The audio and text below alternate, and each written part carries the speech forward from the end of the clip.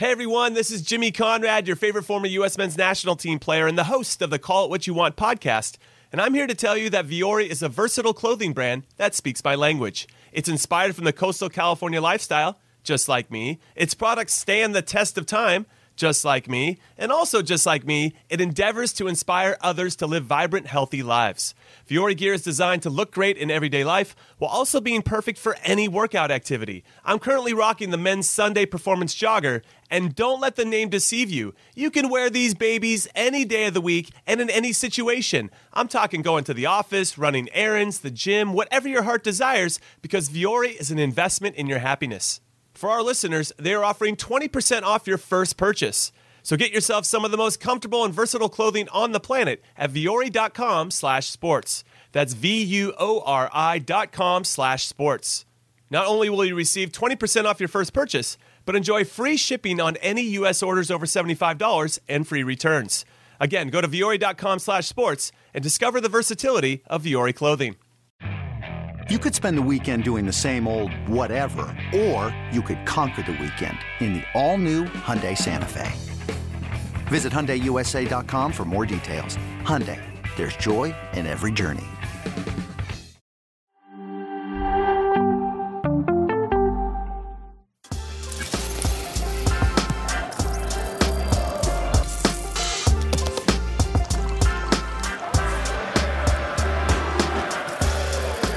Rise and shine, football fans. Welcome to Morning Footy. Thanks so much for starting your day with us. I'm Susanna Collins alongside Nico Cantor. Very excited to welcome Mike Grella to the desk. We have the lovely Jordan Angeli as well. Jenny Chu is here with some headlines. Hi, guys. Great to have you. It's good to be here. It's always good to be here early in the morning. I feel like you don't mean it when you Nico say doing that. his Elmo impressions. Y'all missed it. Nico does a heck of an Elmo. I feel like it's going to dip in at some point during I the couldn't show. do it on air. The people wouldn't take me seriously. I'm not going to be doing Elmo on air.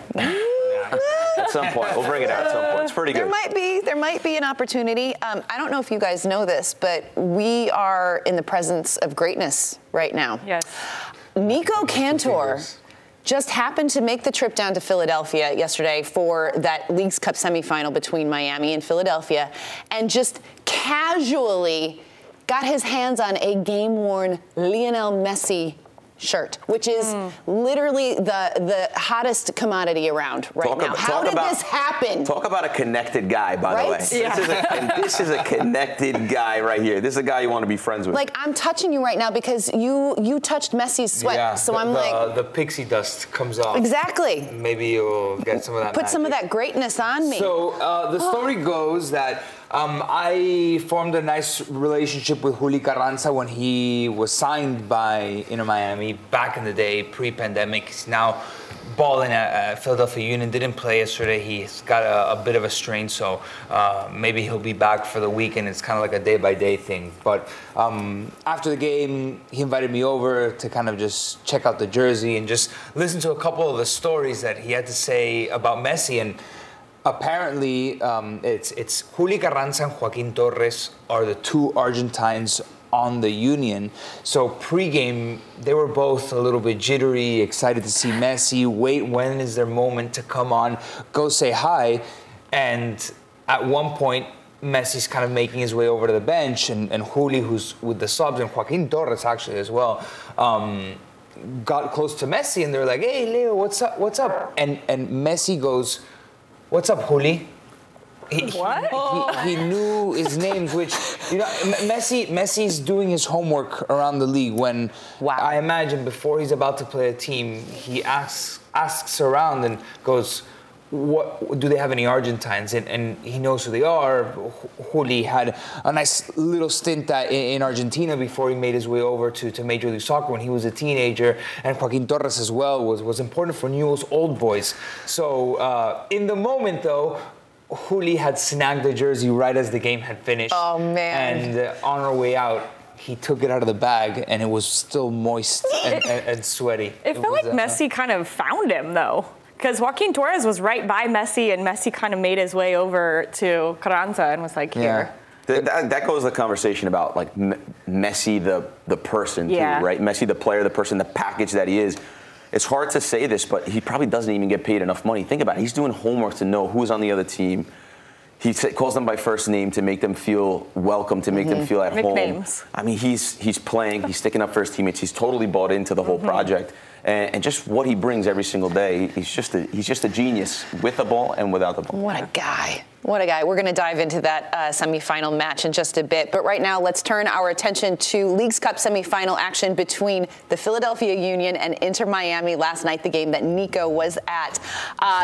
Inter Miami continue to roll. A 4-1 win over the Philadelphia Union. Another goal from Lionel Messi, who now has 9 goals in 6 matches. They will face off against Nashville SC, who took down Monterrey 2-0. So this coming Saturday, it is going to be Nashville hosting Inter Miami. Let's get into some of these goals that we saw. Nico, you were witnessing this live in person. What were Philadelphia Union? They didn't even look like themselves against this Inter Miami team. And at the end of the day, that's what I think I felt most sorry for, because there's a lot of people that were probably watching Philadelphia Union for the very first time, seeing how good they were at the top of the table going into this game.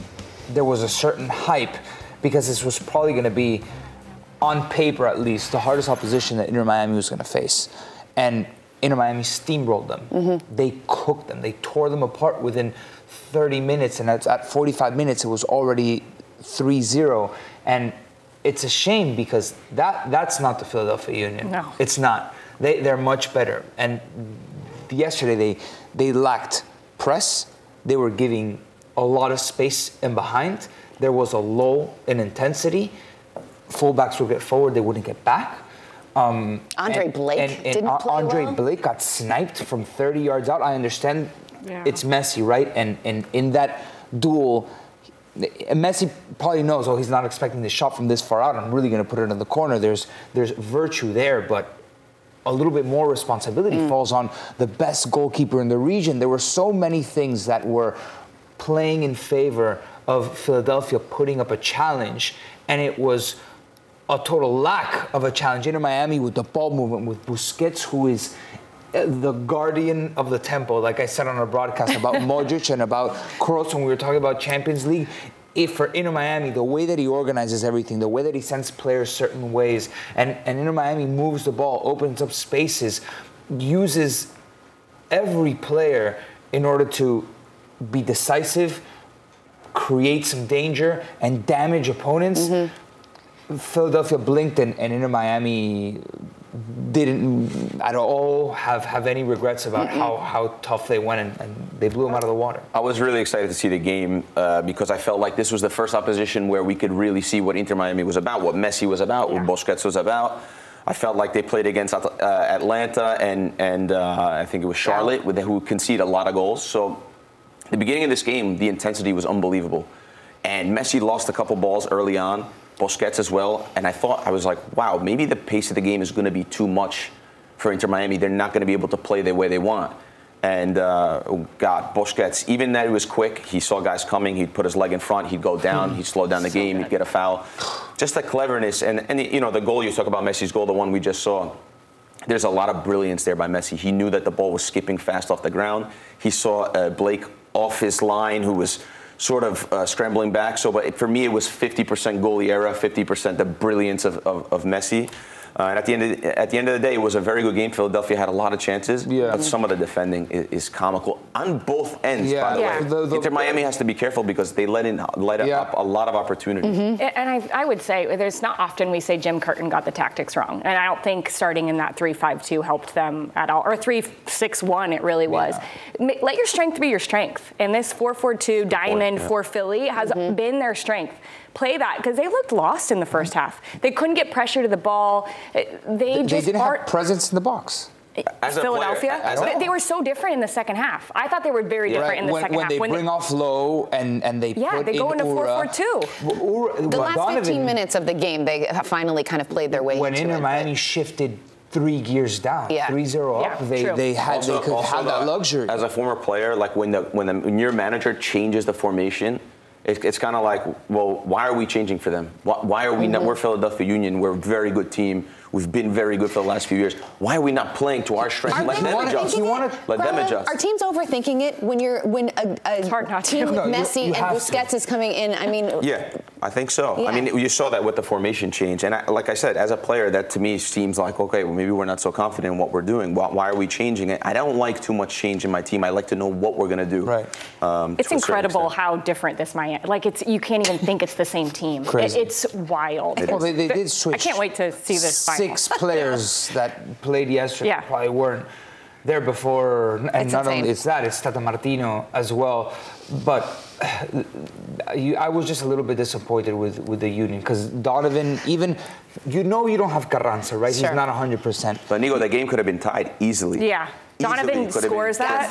Gazdag had some chances as well. Big chances. Yeah. Big chances. Yeah, maybe later in the second half. And at the end of the day, also, what I wanted to say about Messi had the least touches out of all of the games that he played. He had 44 touches, well below the amount of touches. Not that he wasn't influential at all, because it's Messi.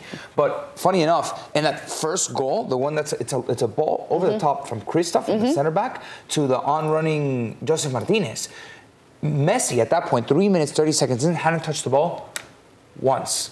In the whole game, didn't touch the ball. He comes into contact with Cremachi, but Cremachi ends up staying with possession. Like Messi jumps over the ball. I couldn't believe it.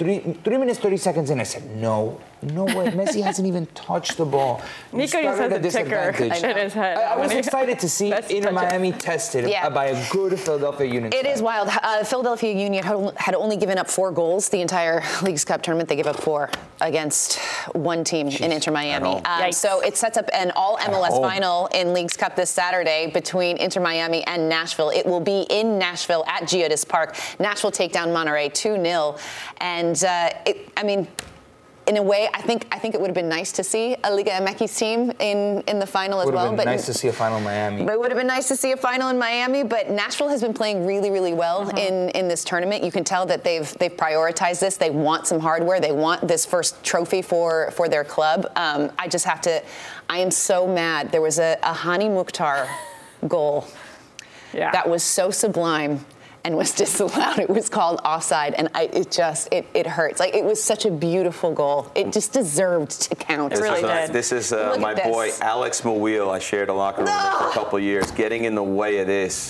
You're gonna have some words with him. It just kills you. And he's a good player. He runs a lot for the team, but it's unnecessary for him to get involved. And you can say what you want, but you can't make the argument that he doesn't involve himself. He is in the line of the ball, so for me it's a correct ball. So sad. It is sad. Honey, really and he looked to head it. In the Women's World Cup, and am I not going crazy? The Spain goal, there was a Spanish player in the way of the goalkeepers. Yes. I feel like that was more intrusive. Right on the Spain goal, on the first Spain goal, I feel like that was more intrusive than this. The goalkeeper's already gone here. The goalkeeper's already diving. That's the thing. But the ball is on that line, and he's going across that line. And he made the motion to flick. Like, he's looking to get unnecessary movement from Mawil. So. Mawil, your boy. My boy, yeah. He might owe Hani something for that one. I got a lot of time for Alex Mawil. I like that kid a lot. He's a funny one. New York born. So I know. How old is he when he started proper playing? New York City born. Oh, wow. Yeah. This guy, Nico, how old is he? No, because when I was broadcasting you guys, I started broadcasting MLS 2017, and he was just coming onto the scene. You were on that team, and Long was on the team. 2016 he came, 2017. He must have been a teenager, 17 years old, no? 17, 18 Yeah, he was years old. young, unbelievable. He made me look so bad how much he can run. You've never seen a guy can run like this ever in your life. Unbelievable how much ground he can cover. Yeah, he's a great kid. He's good at stopping goals too, though. Unfortunately, he owes Hani some dinner. We're going to take a break. Jenny Chu is going to be back with some headlines on the other side. Don't go anywhere. We'll be right back.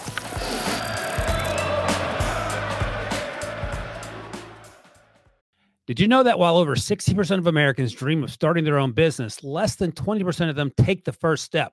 The reason? Building a business is tough. Taylor Brands is simplifying the business journey. From launching and managing to growing your business, Taylor Brands isn't just another tool. It's your online business partner from launch to success. With Taylor Brands, building your dream business becomes an effortless experience. Their comprehensive platform guides you through every step, ensuring you have everything you need in one place. From LLC formation to bookkeeping, invoicing to acquiring licenses and permits, and even setting up your bank account, Taylor Brands handles it all seamlessly. And our listeners will receive 35% off Taylor Brands LLC formation plans using our link, taylorbrands.com/CBS Sports. That's TAILORBRANDS.com/CBS Sports. So start your business journey today with Taylor Brands. Let's get to these headlines. Manchester City is the runaway pick to repeat as Premier League champions, but that title defense will be tested early after word that star playmaker Kevin De Bruyne could miss the rest of the calendar year with a serious hamstring injury that could require surgery. Pep Guardiola addressed the injury on Tuesday. First of all, I have to say the injury for Kevin is a blow for us, so it's a big loss.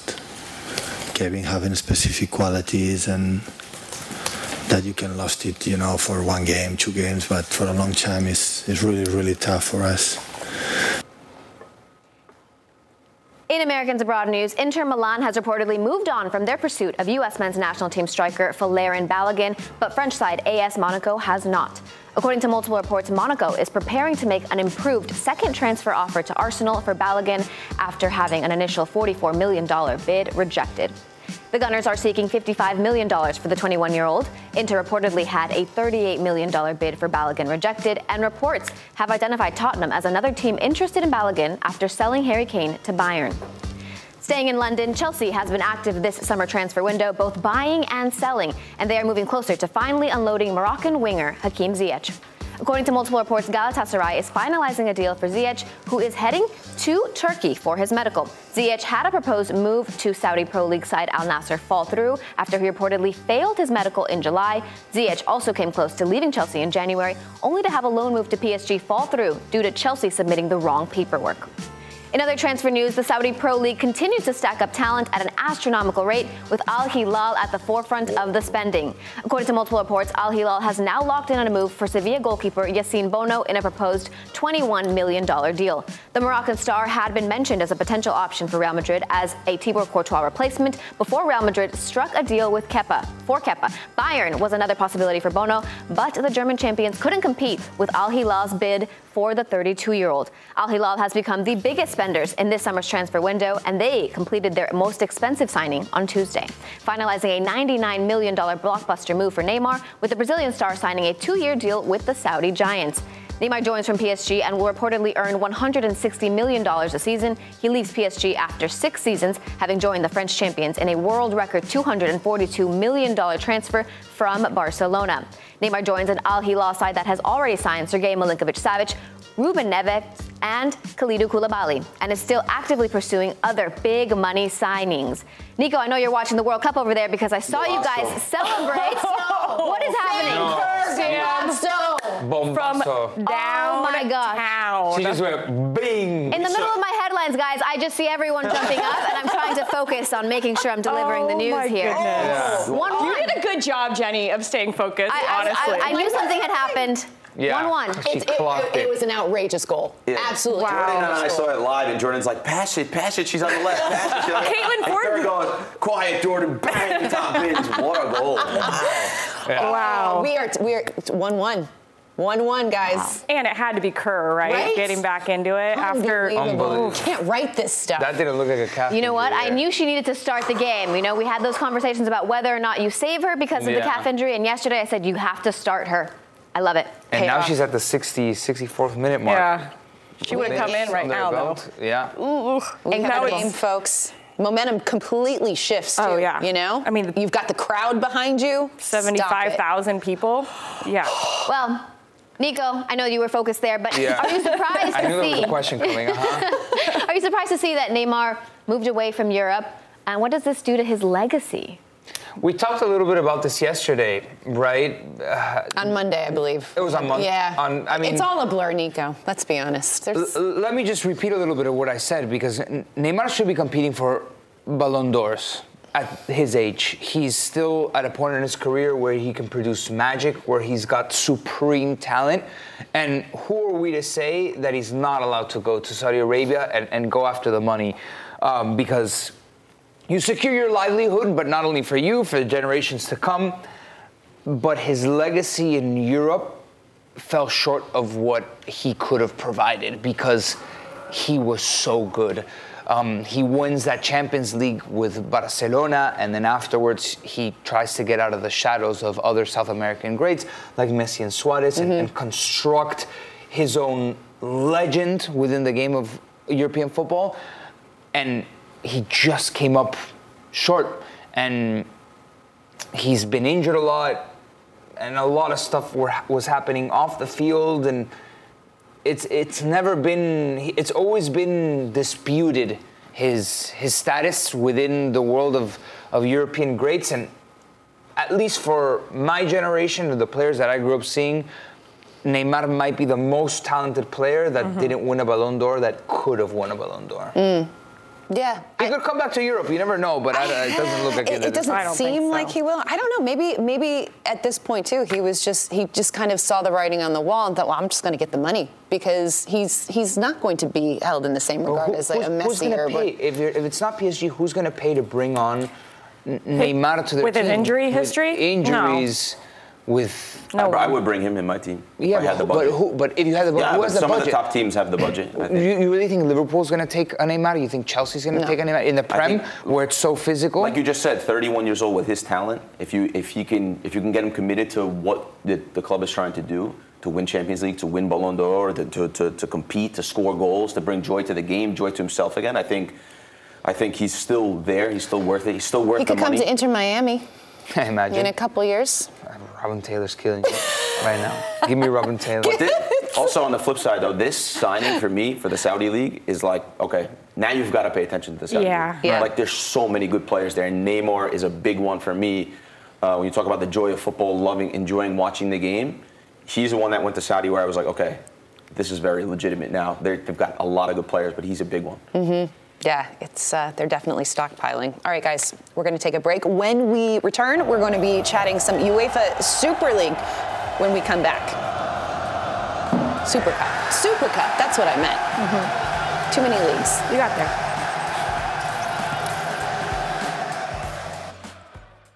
Robert Half research indicates 9 out of 10 hiring managers are having difficulty hiring. If you have open roles, chances are you're feeling this too. That's why you need Robert Half. Our specialized recruiting professionals engage with our proprietary AI to connect businesses of all sizes with highly skilled talent in finance and accounting, technology, marketing and creative, legal, and administrative and customer support. At Robert Half, we know talent. Visit roberthalf.com today. You can now relive the best moments of the UEFA Champions League 24/7. The UEFA Champions League channel is a new 24-hour streaming channel serving non-stop goals, highlights, and full match replays from the world's most prestigious club competition. Reminisce on your favorite moments, legendary players, and brilliant goals with the UEFA Champions League channel, streaming around the clock on Pluto TV and the CBS Sports app. On a truly gorgeous evening, for the first major European trophy of 2023, the Rojiblancos and the Giallorossi. Through here for Paulo Dybala! Roma rip through! In by Navas! 1-1! And Montiel stares at the prize! Sevilla again! Once more, the trophy is Andalusia bound! Both Inter and City are very close to where they most want to be. The final match of the European football season. It'll come for Rodri! Breakthrough for Manchester City! And Rodri blasts them into the lead! 2023 is the year of the City treble.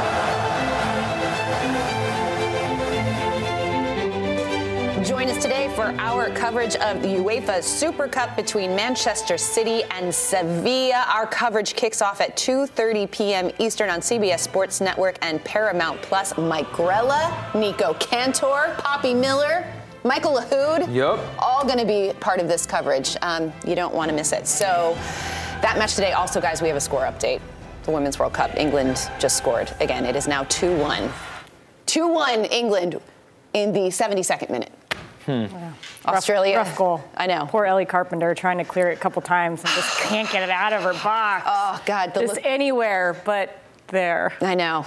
It's a rough one. Sam Kerr's face said it all. All right, so let's chat some Super Cup here. So for those of you that don't know, this is basically the winner of the Champions League taking on the winner of Europa League. It's an annual game that we see every year, and it is the 8th Super Cup meeting between clubs from England and Spain. Mm-hmm. And the Champions League winner has won the last 4 of these matchups. So when we look at this matchup between Manchester City and Sevilla, it's obviously early days in the season for both of these teams, but it's a chance to take home a trophy early on, set the tone. Grella, how seriously are these teams taking this match? I don't know how seriously they'll take it, but it is a pretty big trophy. You have to win the Champions League or the Europa League to get into this, to even qualify to have a chance to win this trophy. So I think in a one-off game and a chance to win a trophy again, and you put that on your resume as a player, as a coach. So in early days, you still have all the energy, all the preparation, all the things you want to work out. So it's early days. So I think they'll go full throttle in that way. Now, is it the end of the world if they don't win? I don't think so. But I do believe there's a massive disparity between the quality of these two teams. Yeah. I think they're definitely going to go for it. If you saw Pep talking to Haaland at halftime of their game, you know that Pep's energy and intensity is already at the maximum.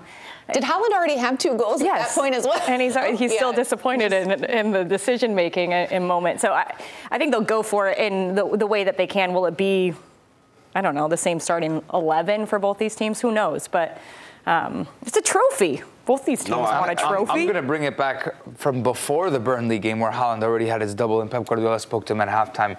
Look at the goal that Cole Palmer scores in the Community Shield against Liverpool and how much that meant to Pep Guardiola and how seriously he was taking a one-off final between the winner of the Prem and the winner of the... Wait, how did not runners-up of FA? No, runners-up. City wins the Prem, and City wins the FA Cup. So it's the runner-up. Second place of the Prem goes. Well, I was like, Liverpool didn't win the FA Cup. So it's a one-off final, and Pep was taking it very seriously, and Sevilla's going to take it very, very seriously because, like you said, there's a massive disparity in the strength of both of these squads. City is so deep, and Sevilla has become this very dogged team with this characteristic of being so relentless and putting up this fight under José Luis Mendilibar that has taken them through big opposition in Europe, where they were able to defeat Manchester United and end up in the Super Cup in Athens in this one-off game against Manchester City. Anything can happen in 90-plus minutes. No, it's absolutely true. Anything can happen. But Manchester City are also going to be missing a key piece. That's the storyline. In Kevin De Bruyne, who Pep Guardiola said yesterday is likely to be out for an extended period of time, perhaps 4 months with that hamstring injury that he suffered. What does City do without him, Grella? He's the key that unlocks defenses, that unlocks a lot of teams that want to play in low blocks against Manchester City because they have a lot of the possession and they dominate the play. I think, again, we'll see it today. Sevilla will sit in and make it difficult for Man City. And De Bruyne is the guy that you normally makes it 28 assists. That's 0.70 assists a game. That's like almost an assist a game. That's ridiculous. And you could argue that sometimes getting an assist is just as hard as scoring a goal. So he's going to be a big piece, and then we see Pep speaking about it, what a big loss he is. We talked about earlier the loss of Gundogan, and this is much more of a loss for them. And now you have to start questioning, will they have a repeat season? I don't think so, not with missing such a key player.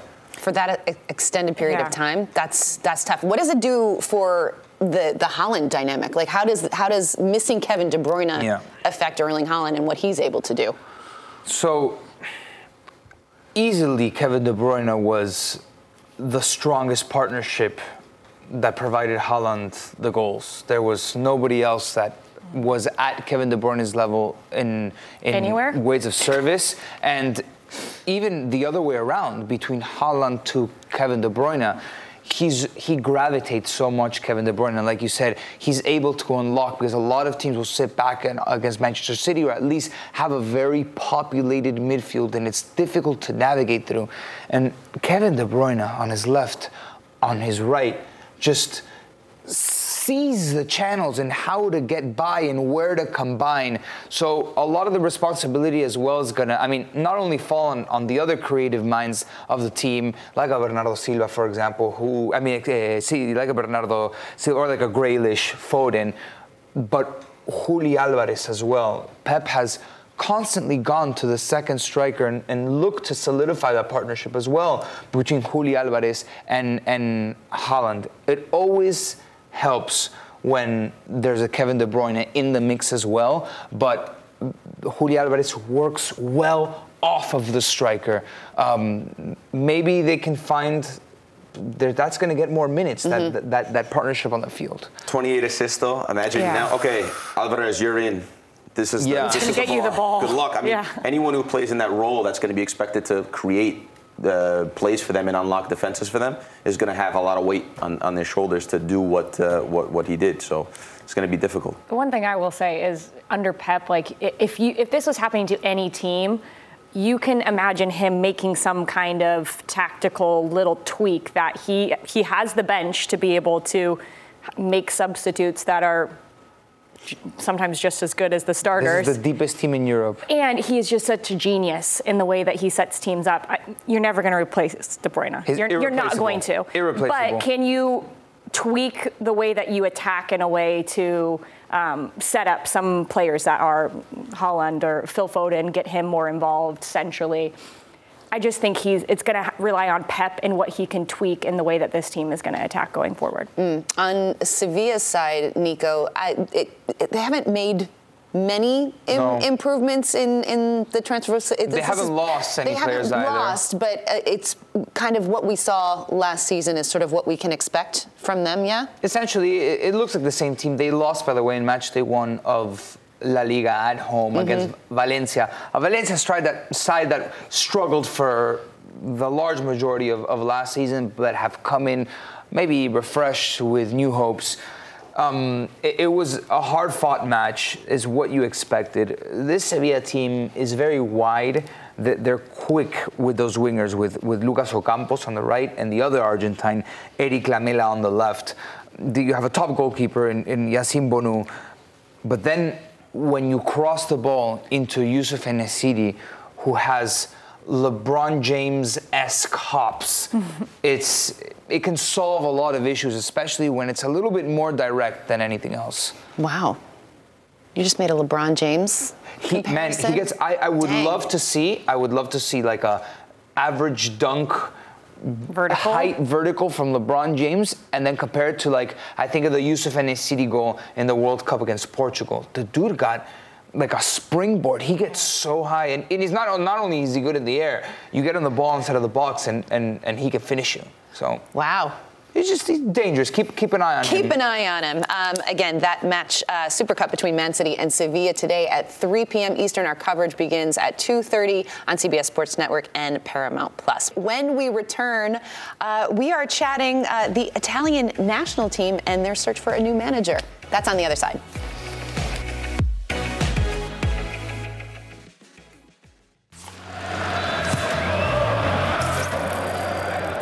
Welcome back. Well, after leading Napoli to their first Scudetto in 33 years, Luciano Spalletti announced he'd be leaving the club on sabbatical. Well, his time off might not be lasting very long, as he is the leading candidate to take over as the new head coach of Italy's national team following the resignation of Roberto Mancini, who had been in charge of the Azzurri for the last 5 years. It's gotten a little complicated over the last couple of days. A lot of back and forth between the Federation and Napoli. But let's talk about Mancini first and his exit, Mike Grella.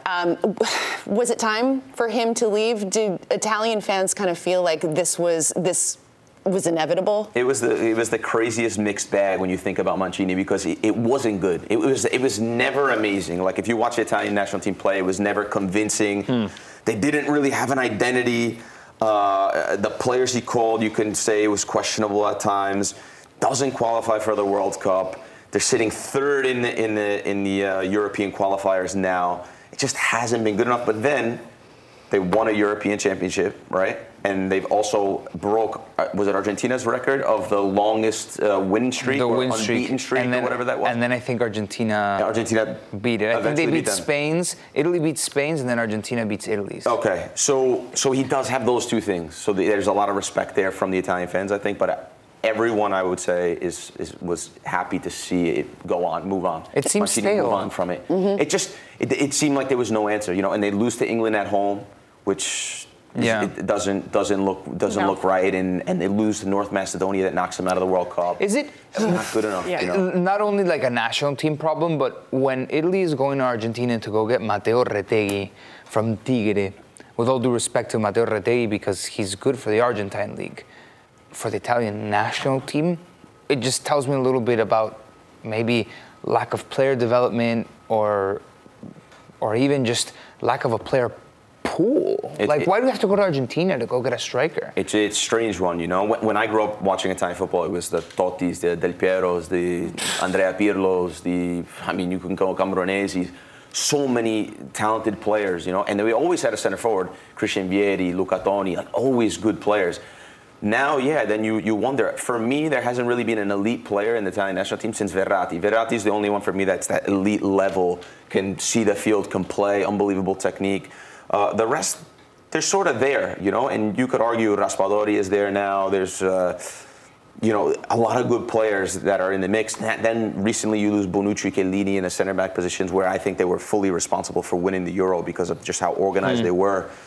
There is a little bit of an issue with the player pool for sure, no question about it. Retegui is a perfect example of that. Let's talk about Spalletti as well. Can you kind of explain what happened? Because it seemed like he was set to be announced as the next head coach of Italy, but then there's been a little bit of back and forth between the federation and the club Napoli. So Spalletti's really happy at Napoli, obviously. They go on to win the Scudetto first time in 33 years. Napoli takes his option sort of without speaking to him first. Big respect thing between him and De Laurentiis. Spalletti not happy about it, wants the same amount of money, from what I understand. So wants the same amount of money that some of the top managers in the Serie A have, like the Mourinho's of the world, and probably a few other managers in the Serie A. I think they couldn't come to an agreement over salary mainly. Ends up officially going on a sabbatical, right? So he's not away from Naples. He's not gone from Naples. He's just taking a year off. So technically, Naples are still, I don't know if they're his still paying contract him, would end at the end of the season? I'm not sure, but they still have him for right now. And De Laurentiis came out and said, look, he's still our manager, technically, and shame on the federation for going out and trying to get someone that we basically own. My argument against it, I understand he's technically still under contract with Napoli, but they're probably not paying him for taking this sabbatical. I would imagine they wouldn't be paying. It would be absurd to be paying him. It's going to depend a lot on Rudy Garcia, the new head coach, what happens, what the results look like. Is he happy? Is Naples happy with him? Obviously, in football, things move very quickly. In 2 weeks, your whole life can change in football. You're talking about if he takes a sabbatical for a year, a very good manager like himself, there's going to be a lot of opportunities, and this is just the first one that popped up. But as an Italian fan, big one, and I think he wants it, and I think everyone in Italy wants it. What's been the reaction? But De Laurentiis doesn't want it. What's been the reaction from Italy fans if Spalletti does in fact get the job? I think it's the most natural progression when you look at it. The only other one is Antonio Conte. It's been a mixed bag for him the last couple of years in terms of result, in terms of the way he's left clubs. It's almost like comes in, a lot of running, a lot of fitness, a lot of spending money, doesn't work for a year or two, and then spitting it out of the pram and getting upset and leaves it a little bit in a nasty way. So, not sure Conte is the right guy for the job, but Spalletti just seems like the natural progression for Italy to play good football, and the things that he loves to do are just taking the good football, but the practical things in defense, things in attack, that Spalletti can bring, that he brought to Napoli, and was a big piece of them winning the Scudetto. But it does feel like he can galvanize a team. And for Italy and that group that you were just talking about with some of the disappointments this national team has had recently, it feels like that's what they need. Someone to like come in and really be able to bring a unit together quickly, keep them organized, and maybe get back to what Italy is so good at, just staying so compact defensively. To be, I think, the coach of the Italian national team, or any of the massive national teams, you have to have a lot of charisma, right? Again, we talk a lot about football, but this is the person as well, and he has so much charisma. Yeah. When you meet him in person, he speaks so slow. He makes you understand. He makes you feel comfortable. I mean, I only met him once, and I feel like he's my buddy because of just the way he made me feel and the charisma. And I felt all the players felt that about him as well. Like he's been there, experienced, but he also knows when to put an arm around, and he knows when to, kind of get after you. So they could use a manager like that for sure. You said something that was galvanized, and going off of what you said, it feels like this is the right progression for Italian football, because you have the base of the catenaccio where you can have your wingers working, and it's so hardcore defensively. It's very robust. And then I can think of the intensity that Italy lives their football, their national team in an anthem. Their life, Fratelli, Italia, yelling, and that's how they play. And Spalletti can give Italy that progression from being strong defensively, but having so many weapons offensively. Yeah, and he spoke to us a lot about, we got into how Juventus play and what he thinks about it. And I can't even say it on camera, what he thinks about the way Juventus plays. So he takes pride in playing the modern way. Yeah, this is when we were in the office. He invited us in, and he was great. But he takes so much pride in playing modern football and playing higher up the pitch. And I think that's important for the Italian national team to go into the modern way of playing, and instead of leaning on what they've been known for always is playing in a low block defensive. Yeah, that clip you showed, the holding mid was almost at the 18 defending. Yeah. So I think it's a little higher up the field. Amazing. Hey, great stuff. Yes. Grella. Thank you. Thank you. Thanks, Thank you for that. Also, we have a score update, guys. 3-1. 3-1 to England right now, and we are in stoppage time. I love how we were all actively rooting for Australia. I know. You can hear the letdown in our voices. Anyway, we are going to take a break. We are chatting some Champions League qualifiers when we return. Don't go anywhere.